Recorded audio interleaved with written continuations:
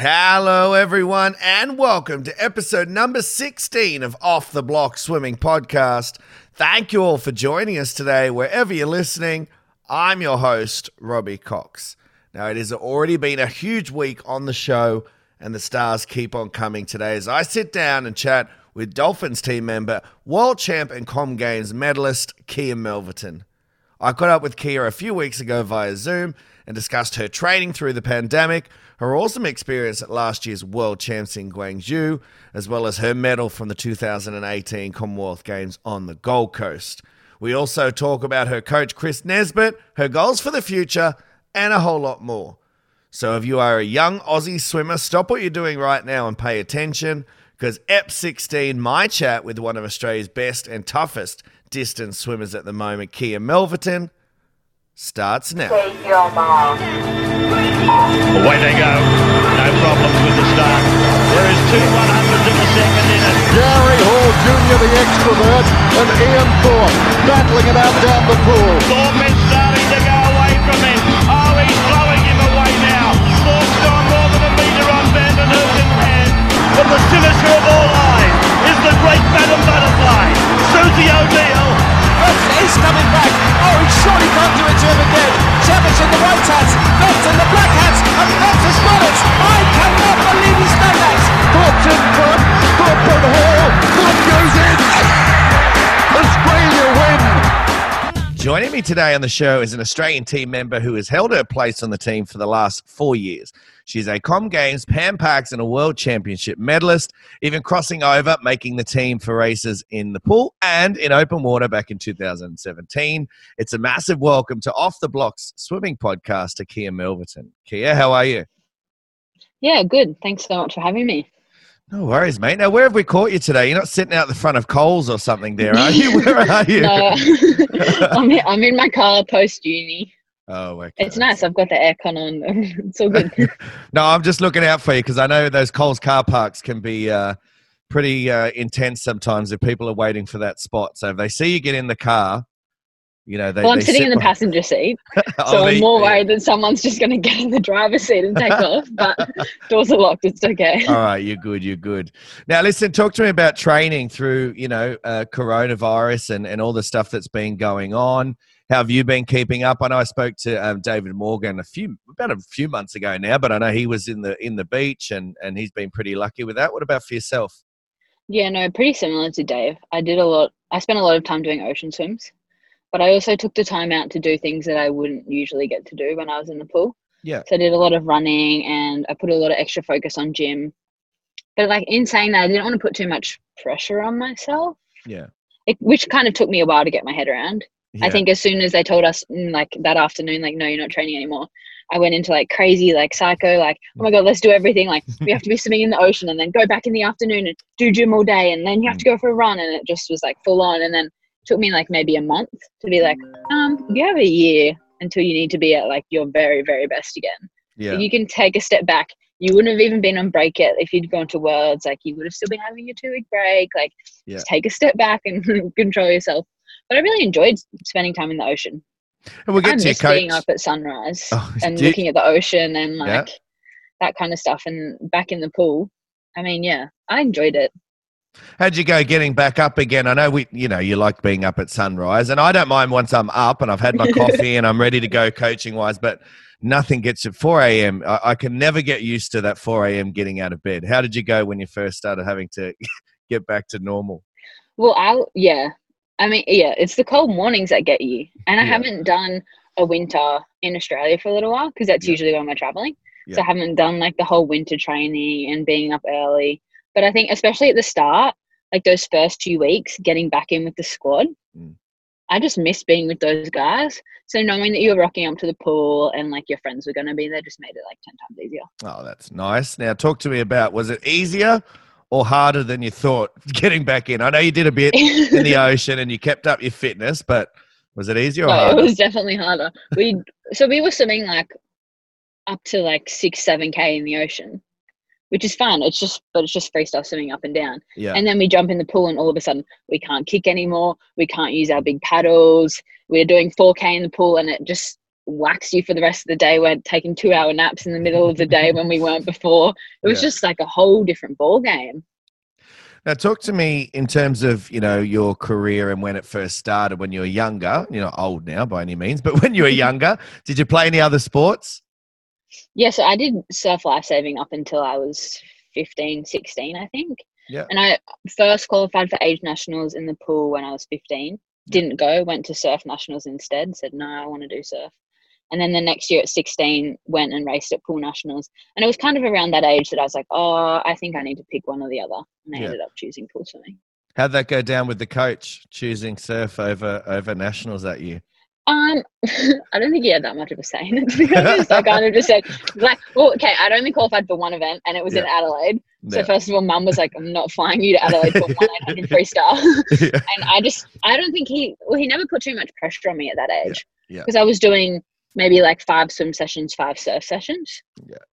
So it was never really, oh, you need to be a pool swimmer, like you need to be going to nationals, we're trying to get qualifying times. It wasn't until I was like 16, 17 that it became like more of a swimming based environment for me. Who were your heroes growing up? Who did you look up to? So I had like a lot of the distance girls that aren't that much older than me, like Jess Ashwood and Katie Goldman and all those. But I distinctly remember reading a book about Tracy Wickham. Mm-hmm. And it was, I'm not sure if it was from her perspective or a coach's perspective, but I was reading through some of the sets that she was doing and I was just completely mind blown. Like even to this day, I can't imagine doing some of the stuff that she was doing. It's ridiculous. So I've always like kind of looked up to that standard of swimming. You mentioned there with surf lifesaving. How much did you enjoy that? Obviously, we're going to get into your swimming career and you've done a bit of open water swimming, but I want to touch on that because obviously that was a big part of your childhood. How much did you enjoy that? Oh, I enjoyed that so much. I miss it. I mean, surf's very different to swimming. It's way more social. You're training and you're above water 90% of the time. You're not very often with your head under the water by yourself. And I mean, growing up, I'd spend every weekend down at the beach. We'd be there all day Saturday from morning training. And then whoever's parents were there the latest was taking the 8 of us back home for a sleepover. And then we'd rock up like Sunday morning ready to go again. And it was just a really good lifestyle to grow up in. For a lot of people, there's a certain moment. It could be in training, could be at a competition. It could be, as you said, reading a book. Was there a moment for you where you decided, swimming is really what you wanted to pursue and, trying to get on that Australian team? Yeah, so funnily enough, I think the moment I decided that I wanted to kind of have swimming as more of a focus was when I got that first national time. And even though I didn't go to the nationals, this carnival is so like embedded in my brain. I rocked up to a swim meet. I was so sunburnt. I got absolutely roasted by my coach I'd been at a surf carnival all day, but absolutely roasted because I was being in the sun. Like I obviously hadn't taken care of myself, hadn't put sunscreen on. I was probably dehydrated. Mm-hmm. And then I got in the pool and went, screw you, I'm going to swim this really well. And did this like massive PB and made nationals. And something kind of clicked in my head and I was like, oh, hold on. Like I could actually be a good swimmer if I like put my attention and my focus into this properly. And I think that kind of switched it. And then it took me maybe 6 months to like really register that and go, yeah, no, swimming's what I want to do.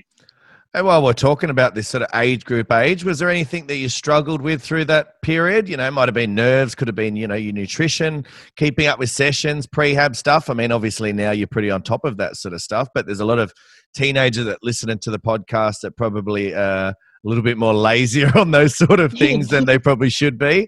Did you go through any of that? I think for me, my biggest thing in age group swimming was confidence. I was a good age group swimmer that was good enough to swim in opens. Yeah.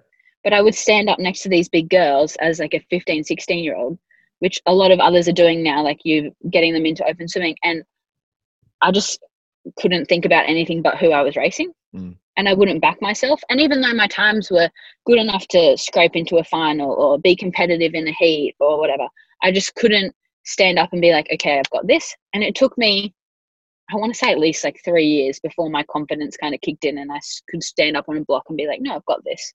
That's something I struggled with majorly through my age group swimming. And I talk to it a lot about the girls at my club at the moment and just like being able to back yourself and learning that from a young age, I think is super important too. So that's something your coach helped you with? And what sort of things did you guys put around you to help you better deal with that?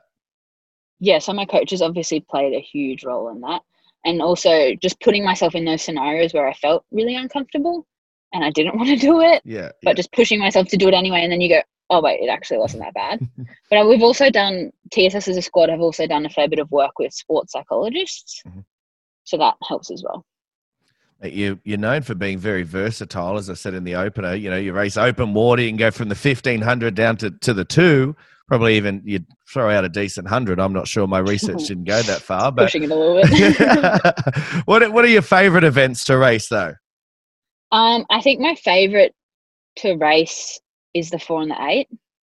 I think maybe my best event I would say is the 8. My favourite to race is the 4, just because it's such a weird event. It's a sprint basically for 400 meters, and you have to be one of those people that just gets it and goes and holds on, and it's all about who can hurt the most, which is why I enjoy racing it, because it's like a battle of like mental toughness. But then you also have like the 8 and 15 and even like up to open water, where it becomes a bit of like a strategy game. The 1,500 in the pool, I can be sitting and I'm looking up and down the whole pool, and I know who's sitting in first and who's sitting in second and who's just behind me, and open water is sitting on people's feet. So they're all very different. But I think the 4 is probably like the most fun to race. What about pre-race rituals? Do you have any? Not specifically. I mean, I always have my nails done before I race. They're always pink and everything's always matching. And then getting to the pool, I'll just have my music on, do my warm up. And then right before the race starts, I'll like splash myself with water. And that's kind of my cue to be like, okay, like you're ready. Like once the water hits my face, I'm like, okay, this is it. Yeah.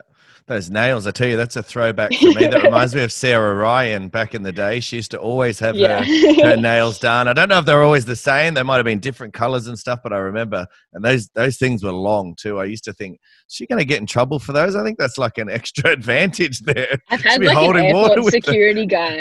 airport security guy like stop me, like ask what I was doing, like swimming or whatever. Yeah. He's like, can you swim with those nails on? I'm like, aren't they like extra length? And I'm like, I don't think it's making that much of a difference, mate. But what about playlist? Do you listen to any music before your races? Yeah, I'm pretty big on my music. I have about 50 different Spotify playlists under my profile. But yeah, I think it just depends on what mood I'm in. Sometimes it'll be really like happy-go-lucky random songs. It'll be like throwback songs, just anything that kind of gets me feeling happy and excited rather than nervous. And finally, in terms of pre-race stuff, what about a pre-race meal the night before a big meet? Do you love to get anything in particular into your guts? My go-to meal, and it has been for as long as I can remember, like racing at nationals and states and stuff, is pesto pasta, chicken pesto pasta. So it's just a thing now. Just mum will always make me pesto pasta. Not that it like has any specific benefits or anything. It's just routine now. Can you make it yourself as well? Yeah, I can make it myself. But who makes it better? If I don't say mum, I'll be in trouble. I was setting you up there. Mate, 2016, you make the Australian team for the World Short Course champs in Canada, come away with a bronze medal in the 800 freestyle, I think. You know, what was your first experience like over there? Yeah, that was a great team. It was a great first team to be involved on as well, because there was, I want to say like at least 7 rookies. Yeah. Like, so there was so many new faces on the team. And it was such a small team too, which was really good. But yeah, that was super nerve-wracking. I'd raced internationally at like World Unis and Junior Worlds, but walking out onto that final, I was terrified. What lessons did you learn? You're still quite young. Yeah. I think it's going back to that whole backing yourself, and you have to like believe in what you've done before you get to that race. So walking out, although I was nervous, I try to turn that nervous energy into excitement. I kind of I've taught myself to be like, oh, not back away with nerves, but like, I'm excited. Like, I want to show people what I can do. Like, I want to put on a performance almost and like show people what I can do. A year later, you make the Australian team again, this time for World Champs in Budapest for the 5K open water event. Firstly, before we get to that swim, how much do you enjoy open water racing? Well, it's a bit of a love-hate relationship with open water racing. It's very different. And I qualified for that open water race off a time trial, which is very different to the actual open water race for swimming in a pack. But I think my surf background helps me. with that, I'm used to swimming in packs, and I've been doing that since I was 10 or 11. And I'm not afraid to get in there, and I'm not scared if someone's going to like accidentally elbow me or whatever. Like I know how to hold my ground. Yeah. So I do enjoy that about open water racing. It's just definitely not my favorite thing. And I think going to Worlds, it was okay because it was 5K. I don't think I could wrap my head around doing a 10K open water. Yeah. What was the experience like in Hungary? Because, you know, I know speaking to a lot of open water swimmers here on the podcast, you know, conditions can vary and that makes a huge difference. What were the conditions like for you when you raced over there? Yeah, we were pretty lucky. In Hungary, the open water venue is super nice. The water's really weird though, because it's on like a clay lake almost. Okay. So you put your hand in front of you and like you can't see past your forearm. Like I can't see my hand. So if I looked up and the person's feet weren't in front of me, it's not like you can go off their bubbles and where they are and you don't have to be putting your head up. You were constantly putting your head up. But I mean, like the temperature was really nice and it's just a really nice place. What about the vibe around it? Because I'm assuming back at the pool, when, you know, the crowd were going nuts for Katinka Hotsu and stuff like that, it probably wouldn't have been the same vibe at open water. It's not at all. I don't think open water swimmers get as much credit as they should. And I think they often get forgotten about, which is really harsh. I definitely experienced that myself. I was super disappointed that I didn't make the pool team. And I almost didn't feel like I deserved to be on the open water team because I was only going for 5K, which isn't like the Olympic event. And so it was quite hard to wrap my head around that. And then going there, and we had a crossover with the pool team for a few days in the same hotel. And just all the recognition is on the pool swimmers and the pool swimmers are this and the pool swimmers are that. And being on the other side of it and seeing how the open water swimmers just kind of get pushed to the side and almost forgotten about. I mean, we were competing 2.5 hours away from where the pool swimmers were. Yeah. And I don't know that they were getting updated with our results. We weren't in like group messages with the rest of the team. Like it's quite different being on that side of it. But I think having had that experience and being on the open water side and now being a pool swimmer, you can kind of understand and make sure that the open water swimmers feel super included in the whole team. And it's not just the pool team and the open water team, it's an Australian swimming team. Yeah. Glad you said that. I feel exactly the same as you. And that's why I've had quite a lot of the open water guys on here. Nick Sloman, Karina Lee. Just the other day I spoke to Chelsea and Hayden Cotter and I'll continue to make sure I'm shining that light. Because as you said, I think, you know, you guys work as hard as anybody else to qualify for those, you know, events. And I definitely think there should be more light shone upon them. So I definitely agree with you. For sure. Outside of that, like, let's go back to training for a second. They're obviously someone who doesn't mind a bit of work given the events that you race. What are some of your favorite? I won't go say what's the toughest, because sometimes the toughest has a negative connotation to it because you're like, oh, that killed me. What are your favorite sessions of the week to train? At the moment, I really like doing race pace work. So anything that's like 400, 800 pace, hundreds off longer rests, like 2 minutes or so, where I'm really trying to hit a race pace and then go again. I really like those kind of sets that I'm now approaching with the let's see how hard you can push it until you fail mindset. Yeah.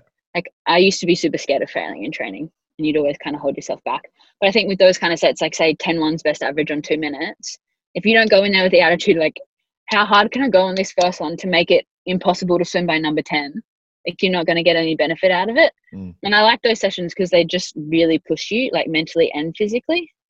So I think they're my favorite ones to do. Like you said, like you get out and you're absolutely wrecked and probably can't swim properly for the next 2 days, but they're my favorite sessions to really like push myself in. And they're the ones that give me confidence when I go on into race day. Yeah, as you said before, it's like a love-hate relationship. You know you need them and you know you're going to be better after them, but you're going into like, oh, this is going to kill. Talk to me about your mindset in those sort of things though. Like, you know, it's always interesting. And I think from a younger swimmer's perspective with those sort of really tough sets that are challenging you both physically and mentally, where do you go in your mind? Are you thinking about your goals? Are you constantly reminding yourself of the goals you've set? Or is it as simple as, you know, you're just going one at a time and you know you've got to hit your mark?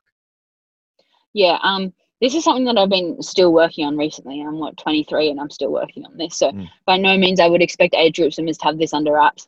In my situation, I swim up and down every day next to one of my main competitors, Maddie, in the 1500. And we're constantly comparing ourselves to each other. And that's just natural. Like, we race each other at nationals and we race each other on the world stage. So for me, going into those sessions, it's been a big focus of mine to not compare myself to her and just worry about what I'm doing. And I take it one rep at a time. Say we have 10 ones best average on 2 minutes. If I use that set, I'll go in my head, I'll say, okay, the target time, whatever I want to hit, say if I'm trying to get under 60, I'll be like, okay, the Olympic qualifying time is 60 seconds. You have to be under that qualifying time if you want to go to the Olympics. And then it'll be like 1. And then, okay, now you just have 1 more. And then I'll go, okay, 1 more. And just take it one set at a time. So I remember being in a Swimming Queensland talk, and one of the coaches broke it down. And he was like, if you do 1 good 50, and then another, then that's 2 good 50s. And then another, that's 3. And then you stop, and then you start the set again. And if you just break it down, and then every single 50, you're approaching it really well. By the end of the session, you've done a really good set of 12 50s just by breaking it down one set at a time. Yeah, I think that's great advice, mate. And it just keeps you from looking too far ahead in the session and sort of, as you mentioned before, getting worried and like maybe not going as hard on that first one because you're like, well, goddamn, 10 of them, that's going to kill exactly. if I smash myself now. But if you go with that mentality, it sort of breaks it down, as you said, a little bit better. Now, 2018, a big year for you. You know, Com Games in your hometown on the Gold Coast. Also, you had success in the Pan Pacs in Japan, getting a silver medal in the 1500. Talk to me about that year for you. You know, where did those results? I'm not going to say where did they come from, because obviously you work for them. It's not like where did they come out of nowhere? But what went so right for you that year in sort of your training and your preparation? Did anything change? Was it just you were getting older and more mature? That's a bit of a funny story, actually. The 4 months, I want to say, leading up to Com Games, I trained like rubbish. It was the worst lot of training I've ever had in my life. I was putting so much pressure on myself. Got to Com Games trials. The 400 was before the 800. I didn't make the final in the 400 freestyle. Yeah. I'm going in ranked 3rd, and I didn't make the final. And there was tears. I jumped straight in the warm down pool, and I bawled my eyes out. My coach pulled me out, and he was like, what's going on? And I couldn't talk. I had so much pressure on myself to try and perform. So he sent me away from the pool that night. He was like, don't come in, don't do a Loosen Swim, nothing, stay away. I went home, didn't watch it on TV, put music on and colored in. And then the next day I had to come back and swim the 800. And so obviously all these emotions start coming up again. And I just thought to myself, you know what? I have nothing to lose in this moment. If I don't make the team, I still have friends. My mom still loves me. My brothers and sisters are still there. My teammates are still going to be there. Like, there's literally nothing to lose. And I think that shift in mindset right before qualifying for Com Games has completely changed how I race the past 3 or 4 years or whatever, how long it's been. That was such a turning point for me, being able to go from all that pressure and feeling like the world was going to end if I didn't qualify for Com Games, to just letting that all go and then getting in and swimming a good time and qualifying. That was such a big turning point for me. And then obviously getting to go to Com Games and you've got a home crowd. I wasn't expecting to get a medal in that event at all. I mean, you know, there's 3 Aussie girls in there and there's always a chance. And Jess and Arnie are obviously so talented. But then coming down that last 50 when I started to catch people, I was like, hold on a minute, like you could actually get a medal here. So that was a big shock to me. And it was just the confidence boost I needed then moving into Pan Pacs. Yeah, I was going to ask about sort of that moment for you, the bronze in the 800. You got to share the dais with Ariarne Titmus and Jess Ashwood, as you said. Yeah, what was it like before you got, into the water? Because I can only imagine, as you said, it was your hometown, your family and friends would have been there. You're already dealing with these sort of pressures, and even though you've sort of gotten through that point in the trials, there still would have been a lingering feeling. You've still got to get around it. How was it? Yeah, so I swam my heat of the 800, and it was the hardest and slowest 800 I've done. And I got out, and my coach said to me, that was easy, right? And I just had to look at him and nod my head, even though it definitely wasn't easy. But I think that was my way of tricking myself to be like, okay, it's fine. Yeah. Finals tomorrow. You can come back and fix yourself. And then getting in the pool before that final, again, it was the same thing. I was trying to switch it from being nervous to being excited. I was like, how often do you get to race in front of this many people at home, like, just go out and have fun with it. And whatever happens, happens. You swim well, great. You swim bad, like, so what? Like, is it the end of the world? No, it's not.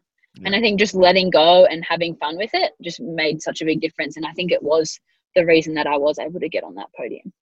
Now, it must have been a pretty proud moment to get up there with the girls, because you got to sing the national anthem with the girls. And I've got another question around that, though.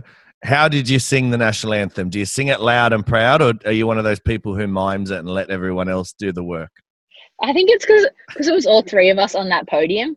And I also knew one of the medal presenters. Yeah. So I think we were all up there and we were all very loud and proud. And it's like, when else are you going to get three Aussies on a podium? You don't get that chance at Olympics or Worlds when there's only two of you. So to have that was super special. You always see it in the crowd, or if you go to a footy game and stuff like that and they play it and you're always standing there, you see there's people who are just like belting it as if like they've got the microphone and they're singing it. And then there's always people who are like, there's no sound coming out of their mouth. Mouthing it. But your club TSS and your coach Chris Nesbitt are known for success and producing great results. But we know that all comes from, having a great team environment and a great club culture. Talk to me about your club and the training buddies. Although it must be, bloody hard at times in terms of training, and you guys are working for those results. But you mentioned it before. You were just excited to get back to see your training mate. So talk to me about that club culture. Yeah, I think TSS has the best club culture I've seen out of a lot of clubs. I've been swimming at TSS since I was about 10 years old. So I've been there for 13 years and I've been there through the ups and downs, and I've seen the bad and the good. And I think in the last 2 years, we've really come together as a squad. And at the end of the day, we all get along and we come to the pool and we're all friends and we just support each other. And I think obviously not everyone's going to get along in every single state, and that's fine, but you need to know that your club mates have your back and support you no matter what. Yeah. I can go into a race and not swim well, and I'm not walking back to my club mates and my team and know that they're going to be saying something negative about me. Yeah. They'll all turn around and be like, oh, it's okay, like, good job, like, next one's this, or at least you did this, or whatever, and it's always positive. I think that's super important, but also we just have fun. Like, the distance guys that I train with, the group of 5 of us that are the distance swimmers at TSS at the moment, it's just training sessions are made fun. There's always someone's throwing banter or having a laugh at someone else, and it just makes it a lot easier to rock up to the pool every day. There's a great group of coaches there, and I've been lucky enough to have a few drinks with a few of them and have great chats, and they've got great banter, as you said. But no doubt leading the charge is the head coach, Chris Nesbitt, one of the world's best in my opinion. How has he helped you the most? You've been there for a long time. What makes the partnership work so well, do you think? Yeah, so I've been swimming with Chris for about 5 years now. I was with other coaches as I kind of moved up the age group ranking. Chris is just super understanding. I can go to him with anything, whether it's swimming related, uni related, life related, and he'll just sit down and listen to me. And I don't feel awkward having those conversations with him. Leading up to Com Games is a good example. Every Friday afternoon for 10 minutes, we'd sit in his office, and 9 times out of 10 I would cry. But it was just a way of me to talk to someone about how I was feeling, and he would just take it on. He wouldn't give me advice or try to change this or look at it in a negative way. It was just, okay, this is how my swimmer's feeling, just so he was aware of it. And I think that's super important. He's one of those people that you can go to with ideas and suggestions, and he'll actually listen to you and take that on board. He's very, he has a real focus on like swimmer coach relationship. Like, it's not a dictatorship. Yeah. What he says isn't necessarily what goes. So if he says something to you and goes, okay, here's the plan for the next week, and you turn around to him with like some sort of evidence and say, oh, actually this Thursday night high aerobic set, can I change it to a speed set because I want to work on this, and if you add this and this and this in, he'll go, oh yeah, that makes sense. Like, if that's how you want to approach it, we can change it, which I think is like super important, especially when you get to this like high performance level. You need, like, your body better than anyone else. Yeah. Like, I know when I can push it and when I need rest, and to have a coach that listens to that, it's super important. I read somewhere once that, was it that he lost a bet and he had to wear something because he lost a bet? Was it him, or was it another coach? Oh, no, it was my old coach. So this is when I was trying to break 57 for the 100 freestyle. Yeah. And I had 3 chances to do it at state. There was like club relay day and then the heat and final of 100 free. Club relay day, I went like 57.1. And then my heat was like 57 low or something. And I was like, no, this is it. I'm going to do it. 56.99. And so we had to rock up on Christmas Day in a Santa suit. So worth it. Yeah, I was going to say, must have been a very satisfying feeling for you. And when I looked up and saw like the 56.99 as well, like to be that close under it and like just sneak in, it just made it so much better. Hey, 2019, just last year, World Champs in Guangzhou. What was that experience like for you? Because from an outsider's perspective, it was all happening over there. There was a week of super fast swims, controversies. It was probably one of the bigger meets in a while around swimming. Yeah. Like it drew a lot of focus towards it from someone who was there. How was it for you? For me, being very caught up in that little swimming bubble and you're kind of living in that environment, you don't realize how much outside media attention has been brought to it. Like you said, I don't think many of us really realized how the world was reacting to our little swimming bubble that we had going on. But that was by far my favorite team that I've ever been on. We kind of sat down when everyone qualified for that team and said, how do we make this team the best team we've been on? Again, with the support and the friendship and making sure people got along. And I just think having that close-knit team just made it a 10 times better experience. Yeah, it was just a really fun team. Like I just really enjoyed traveling with those guys.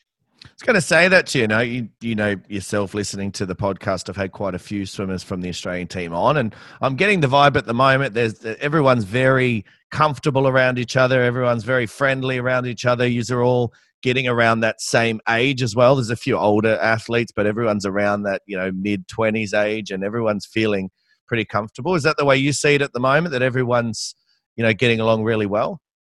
Yeah, 100%. I think it's the first time that I've been on a team where everyone was kind of friends. There's always, in past teams, there's always like 1 or 2 that don't get along, and that kind of makes it a bit difficult. But I think people are more willing to push their differences aside for the team. Like you don't have to like everyone. You're not going to like everyone. I think that's just what life is. But pushing those differences aside and still saying good job to them and being supportive and making sure that you're there for them, whether they swim good or bad. I just think that's the new attitude that the team has, and it just really makes such a difference. Like you said, I think Worlds was the first time we've had everyone over 18 on the team as well.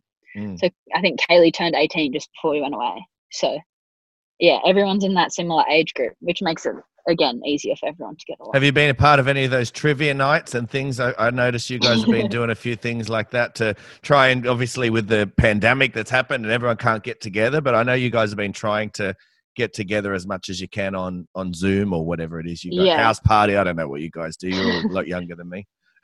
No, we've been using Zoom. Yeah, just trivia nights and cooking lessons and little things like that, just to get everyone in contact again. Because, I see the guys that live on the Gold Coast, but it's hard to stay in contact like this. It's different texting each other or reacting to someone's Instagram story or things like that. But when you're actually getting in contact with them and all doing the same activity, it just keeps everyone in the loop, I guess. Mate, stepping away from the pool for a bit now, what do you get up to when you're not going up and down the black line? We'll get to uni in a minute because I know you do uni, and I'm always interested with you guys and finding that balance, because I think a lot of the kids with school trying to find the balance. But before we get to that, what do you get up to? How do you unwind and relax? Yeah, so my most favorite thing to do is sit at the beach, to be honest. Going back to those surf lifesaving days, will probably just be a beach bum for my whole life. I can't imagine ever living away from it. But yeah, just going down to the beach. I enjoy reading, sussing out local cafes. It's very, very Gold Coast laid back sort of vibe. But yeah, especially in summer, I was spending like an hour at the beach almost every day, I think. Well, it's not a bad way to be, that's for sure. I don't think anyone's sitting there, I think more people are envious of that rather than going, oh, she's doing nothing. I think everyone's like, oh, I wish I could do that. I mentioned uni. What are you doing at uni at the moment? Yes, I'm studying a Bachelor of Exercise Science with a Bachelor of Psychology. How's that going for you? Enjoying it? Yeah, I am enjoying it. I mean, it's taking me a long time. People that I started uni with finished last year. So it's a bit of a long road, but I'm in no rush to finish it. I think while I'm swimming, studying is a really good option to be doing on the side. I think it's more flexible than working. So I'm enjoying studying. Is it taking a little bit longer because of that balance, making sure you're still able to train and work as hard as you need to, but then give the time to studying as well? Yeah, so I've only been doing part-time study. This trimester is actually the first time I'm doing a full-time load. It's still only 3 subjects. It's not 4. Yeah. But yeah, I think there's got to be a balance. I want to have something that I can go to away from the pool, but also it doesn't need to be so much that it's taking away from the flexibility of if I need to have a nap, if I need to have a massage, if I need to see physio, all that kind of stuff that swimmers are getting done during the day. So you need to have that kind of balance. Mate, post-swimming, where do you see yourself? Obviously, that's what you're getting involved in at uni. Is that where you see yourself heading down the exercise science route? Yeah, I think at the end of the day, I think like my dream job would be working as a sports psychologist. Yeah. That's something that's really close to me, especially going what I've been through and talking to a lot of the younger girls at my club too. A lot of the struggles that they have as well. I think I would just love to be able to help younger athletes wrap their heads around competitive sport.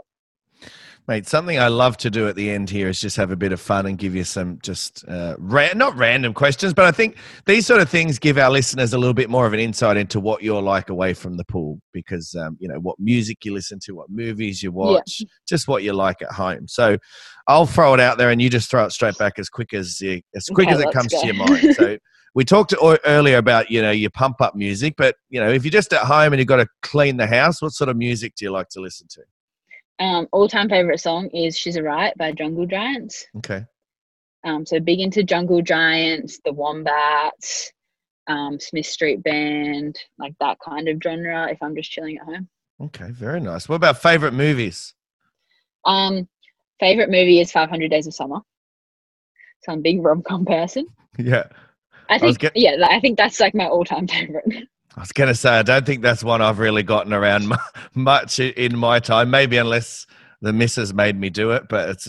Yeah, I don't blame you. I don't think there's like any boys that I've ever spoken to when I say, my favorite movie is 500 Days of Summer, and they're like, yeah, I love that one. Like, no one. What about biggest fear? And it doesn't have to be anything, super profound, like failing or anything. It could just be like spiders or heights or something like that.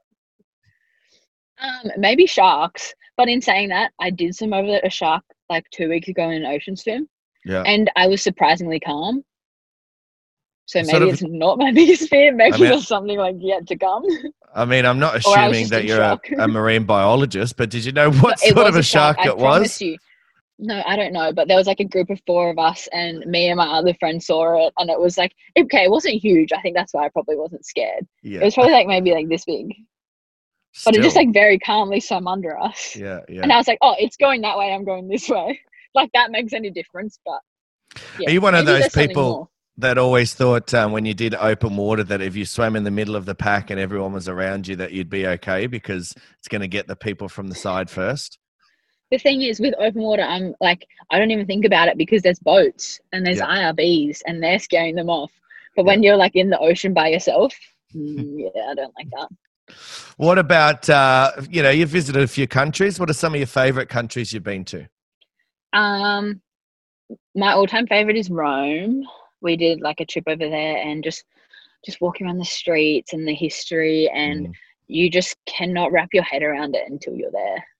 Absolutely. I've been there twice and other than Australia, it is my favorite. It's amazing, isn't it? Yeah. You can't like some of the architecture and those buildings that have been there for years and you stand in front of it and it's mind-blowing. I would love to go back there one day. Yeah, I'll tell you this, when I went there for my honeymoon the second time, first time I was by myself, second time we went I was with my wife and it was coming close to the night time. I had a few drinks, always a few drinks over there.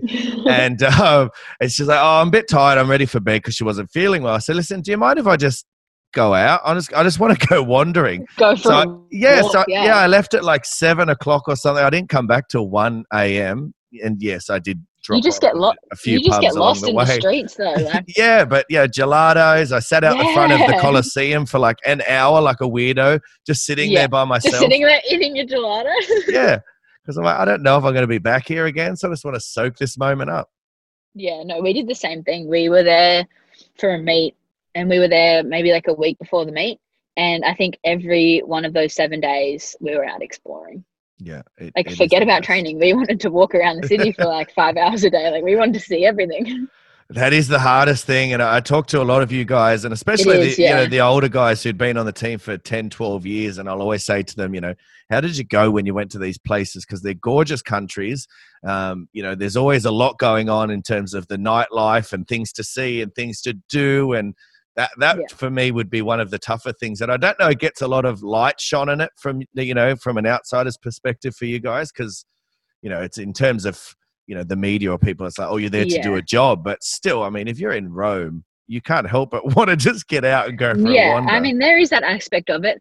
I think those Rome meets, because we weren't at like a Worlds or anything, it's slightly different and everyone's a bit more relaxed. When you're at Worlds, you're there to do a job. But in saying that, Worlds in Budapest, like a whole bunch of them stayed behind and got to spend a week in Budapest. Yeah. Like, as if you wouldn't take up that opportunity.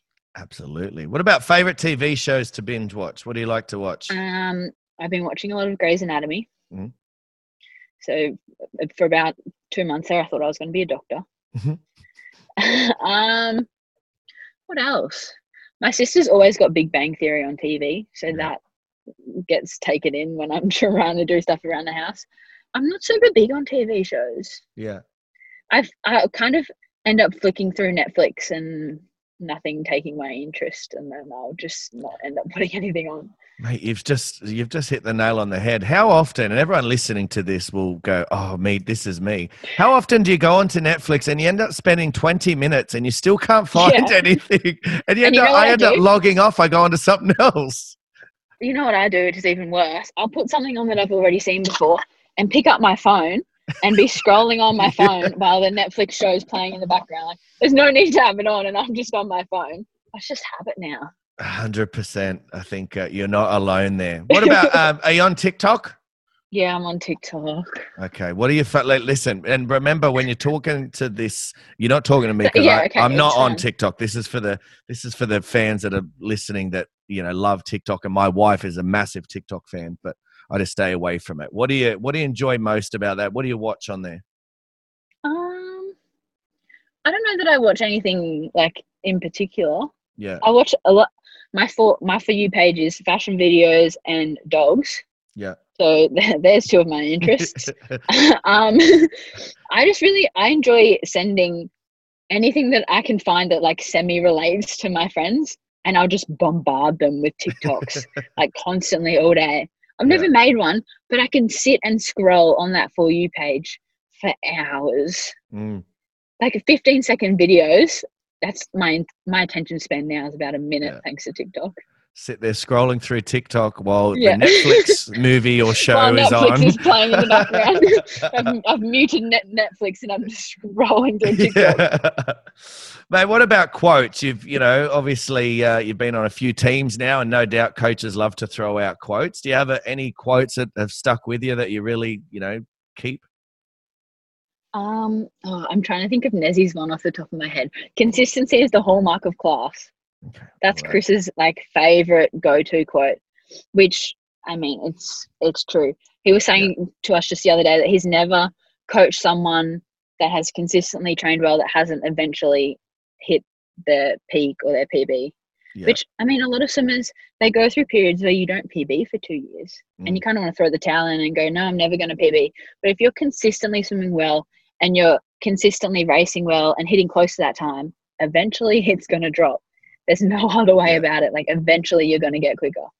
Absolutely. I think that's great advice for any young swimmer out there listening. Mate, finally, when we redo this interview in, say, 2 years' time, 3 years' time, what accomplishment would you like me to be adding to the top of that intro? It's already a pretty good intro, I'm not going to lie, but what would you like me to add up to the top there?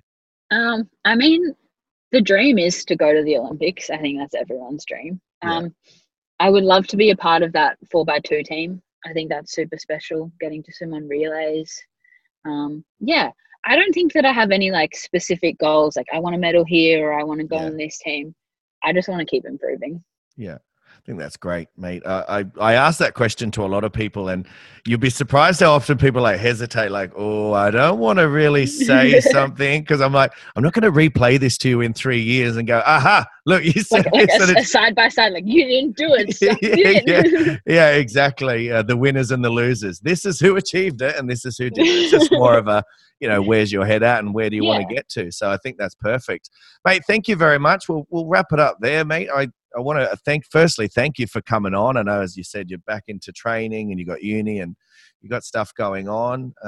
But I appreciate you taking the time to chat to me, and good luck over the next few months. Ultimately trying to get that spot in 2021. Fingers crossed that all goes ahead. Yeah, still, who knows? Hopefully it's still going on. Who knows in this crazy world? But if it is going ahead, fingers crossed that mate, you get your spot on that first Olympic team, and I'll get you back on for a chat to say, look, we spoke about it at the end there, and there you are.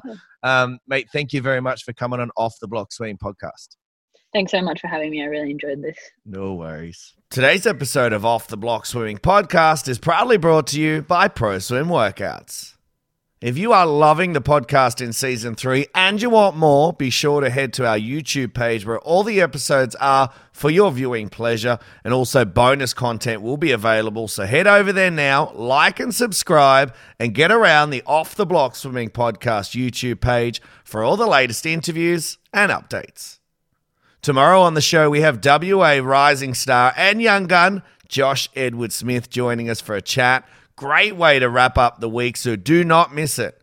Until then, though, guys, I hope you all have a great day. Be nice to your mum, and it's bye for now.